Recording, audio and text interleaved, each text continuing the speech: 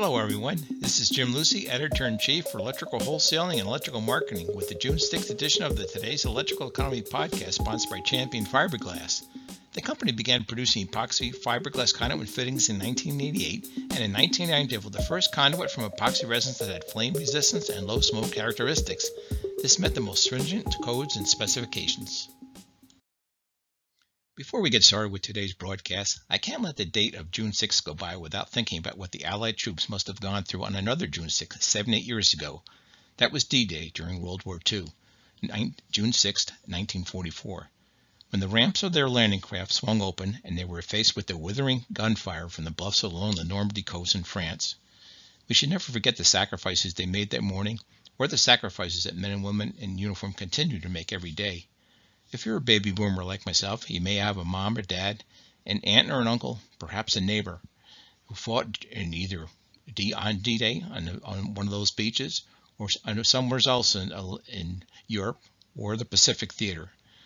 They never forgot those experiences, and I have never forgotten the stories that they've told me about those experiences.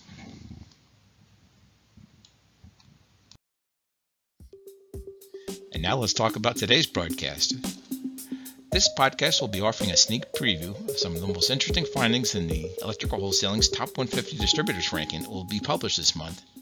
We'll be talking about what distributors are seeing in price increases by specific product categories, the lead times that they're seeing in specific product categories, and their take on revenue opportunities from EV charging stations and the Biden infrastructure bill. We will also check out some weekly economic indicators that can offer you an idea of where the market may be headed. These 5 weekly indicators are initial unemployment claims at the state level, rail freight car traffic, the Baker Hughes rig count, oil prices, and copper prices. Our thanks again to Champion Fiberglass for sponsoring the Today's Electrical Economy series for 2022. For the week ending May the 28th, the advanced figure for seasonally adjusted initial unemployment claims was 200,000, a decrease of 11,000 from the previous week's revised level.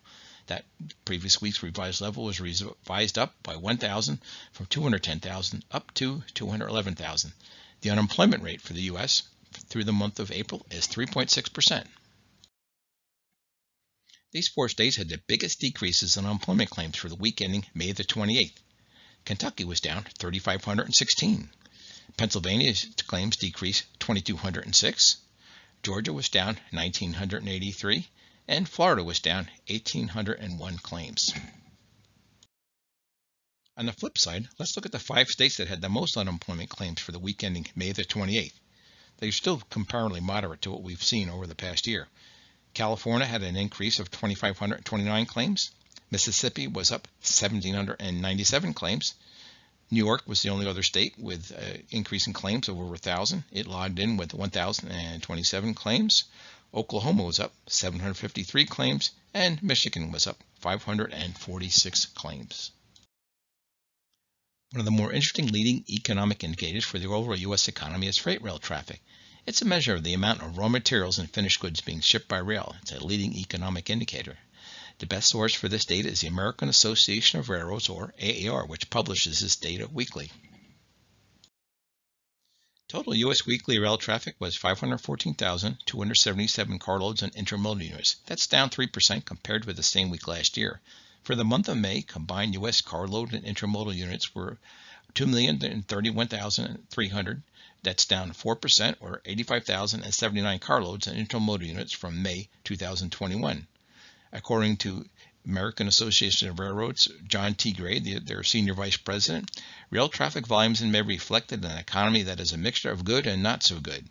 Auto production and auto carload seem to be recovering slowly, while crushed stone and sand and food-related volumes are showing strength. Intermodal units has had the best month since June 21st. On the other hand, carloads of chemicals fell for the first time in more than a year in May, while grain volumes continue to be disappointing when compared to those of 2021 and the latter half of 2020. For the week ending May the 28th, most of the freight categories were in the red again. Petroleum and petroleum products once again showed the biggest year-to-date declines versus this time last year with a 15.4% decline. Grain was down 10.3%. Total intermodal units were down 6.6%, and metallic ores and minerals are down 6.4%. Leading the freight categories with the gains were chemicals at 6.1%, coal at 5.4%, and non-metallic minerals at 5.7%. If you track the oil market, you're probably familiar with the Baker Hughes rig count, which tracks the oil and gas rigs that are operating. This data is available by state, by basin, and nationally at www.rigcount.bakerhughes.com. This slide gives you an idea of the largest oil and gas deposits. It really gives you a good sense of just how many of the large oil plays are in Texas and Oklahoma, and how big an area the Marcellus gas region covers in Pennsylvania, Ohio, and parts of West Virginia.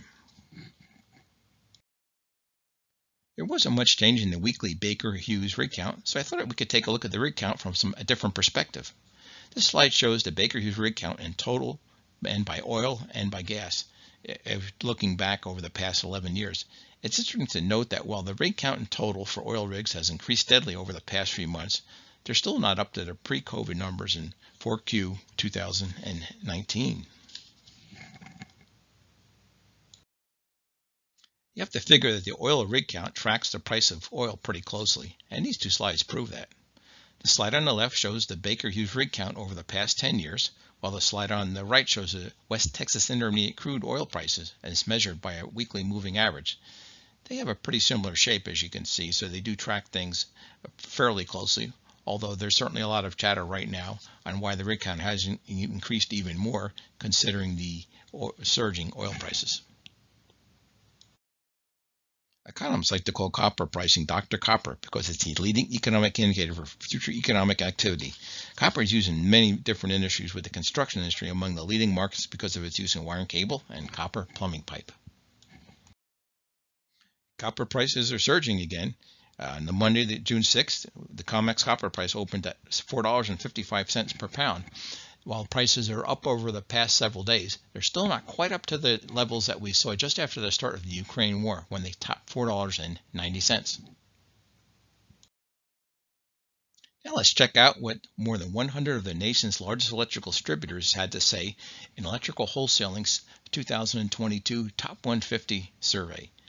Let's hear what they're talking about when it comes to the frequency of price increases by product category.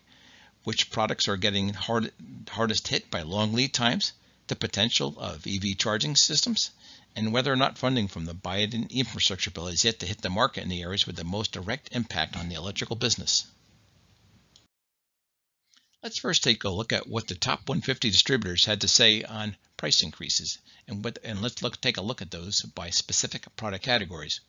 When we asked our distributor respondents how many price increases had they seen recently for these electrical products, wire and cable was the one that stuck out as having seen more than monthly price increases. That was up over well over the 40% mark.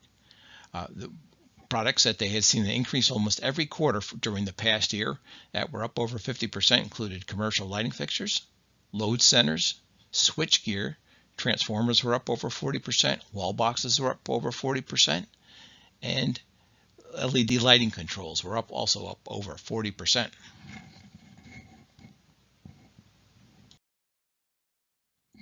When we asked the top 50 distributors what were the average lead times they had seen by these specific product categories, the one category that stood out with the longest lead times was switchgear, and over 50% said they were experiencing lead times of more than six months or more, which is just totally astronomical as far as I can see. I've never seen something like that as long in the close to 40 years that I've been reporting on the market for electrical wholesaling.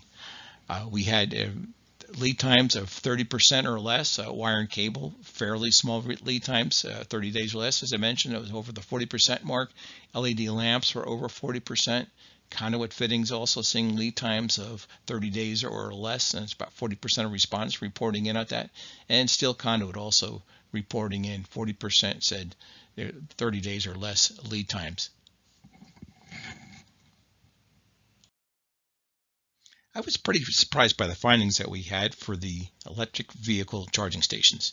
Top 150 distributors are already seeing very solid activity from EV chargers. 57% said their customers are already installing them for local businesses, parking lots, and shops. 48% they said they already have customers installing them for local governments, mass transit applications, and in school and university applications. Not as active yet in the areas of the high-speed charging installations along interstates, with only 13% of our distributors saying that their customers are working on these applications, and about 38% saying their customers are already installing EV chargers. I think it's going to be real interesting here where top 150 distributors think their electrical contractor customers are at with EV chargers in the next top 150 survey. And part of that is when you think of all the different types of new electric vehicles that are going to coming over and above some of the things that we've had for quite some time, like Tesla's fleet of companies, the Chevy Bolt's been on the market for a while, Nissan Leaf. I think we're going to start seeing some more interest in the EV market because of all the new things coming out. We've got the Ford has got their Lightning F-150 for the luxury vehicle market. You've got the Lucid car. You've got the Rivian vans. I think there's going to be quite a bit of activity. So I'm going to definitely ask the distributor audience the exact same question next year in a survey, and I'll be interested to see how these numbers change. While I was surprised to see how active the electric vehicle charging station market already is, I was very surprised to see how inactive the market is as far as where they've seen spending from the infrastructure bill and some of the key areas of the bill that eventually will be financed by it. The market segments include high-speed broadband, electric vehicle renovation. There'll be money coming eventually into electric vehicle charging stations. There's money expected to, or part of the bill that will be coming eventually into expansion or retrofit of traditional infrastructure projects. That's like roads and bridges and rail, ports and airports. There's also money being set aside to build and preserve and retrofit homes and commercial buildings and modernize schools, child care facilities, upgrade veterans hospitals and federal buildings. What we found in the survey, though, is that the only category where more than 20% of respondents said funds were flowing for the VA hospitals and federal buildings. For most categories, more than 50% of the respondents had not seen any spending in the categories at all.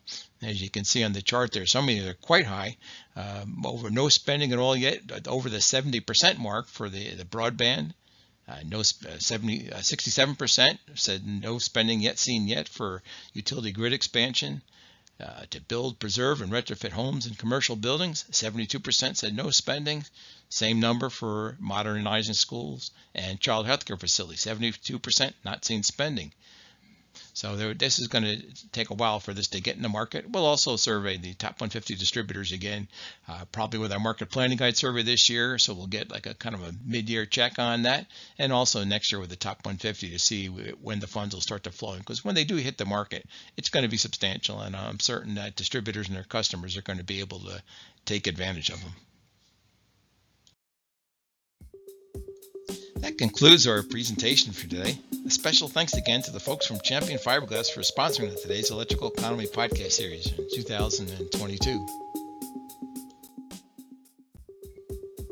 Please give me a shout if there's any other type of economic data you'd like us to be covering in this podcast, or any news items that you'd like to hear our perspective on as well. Our next presentation will be scheduled for Monday, the 20th of June. Until that time, stay healthy, be happy. I look forward to talking with you in 2 weeks. Take care.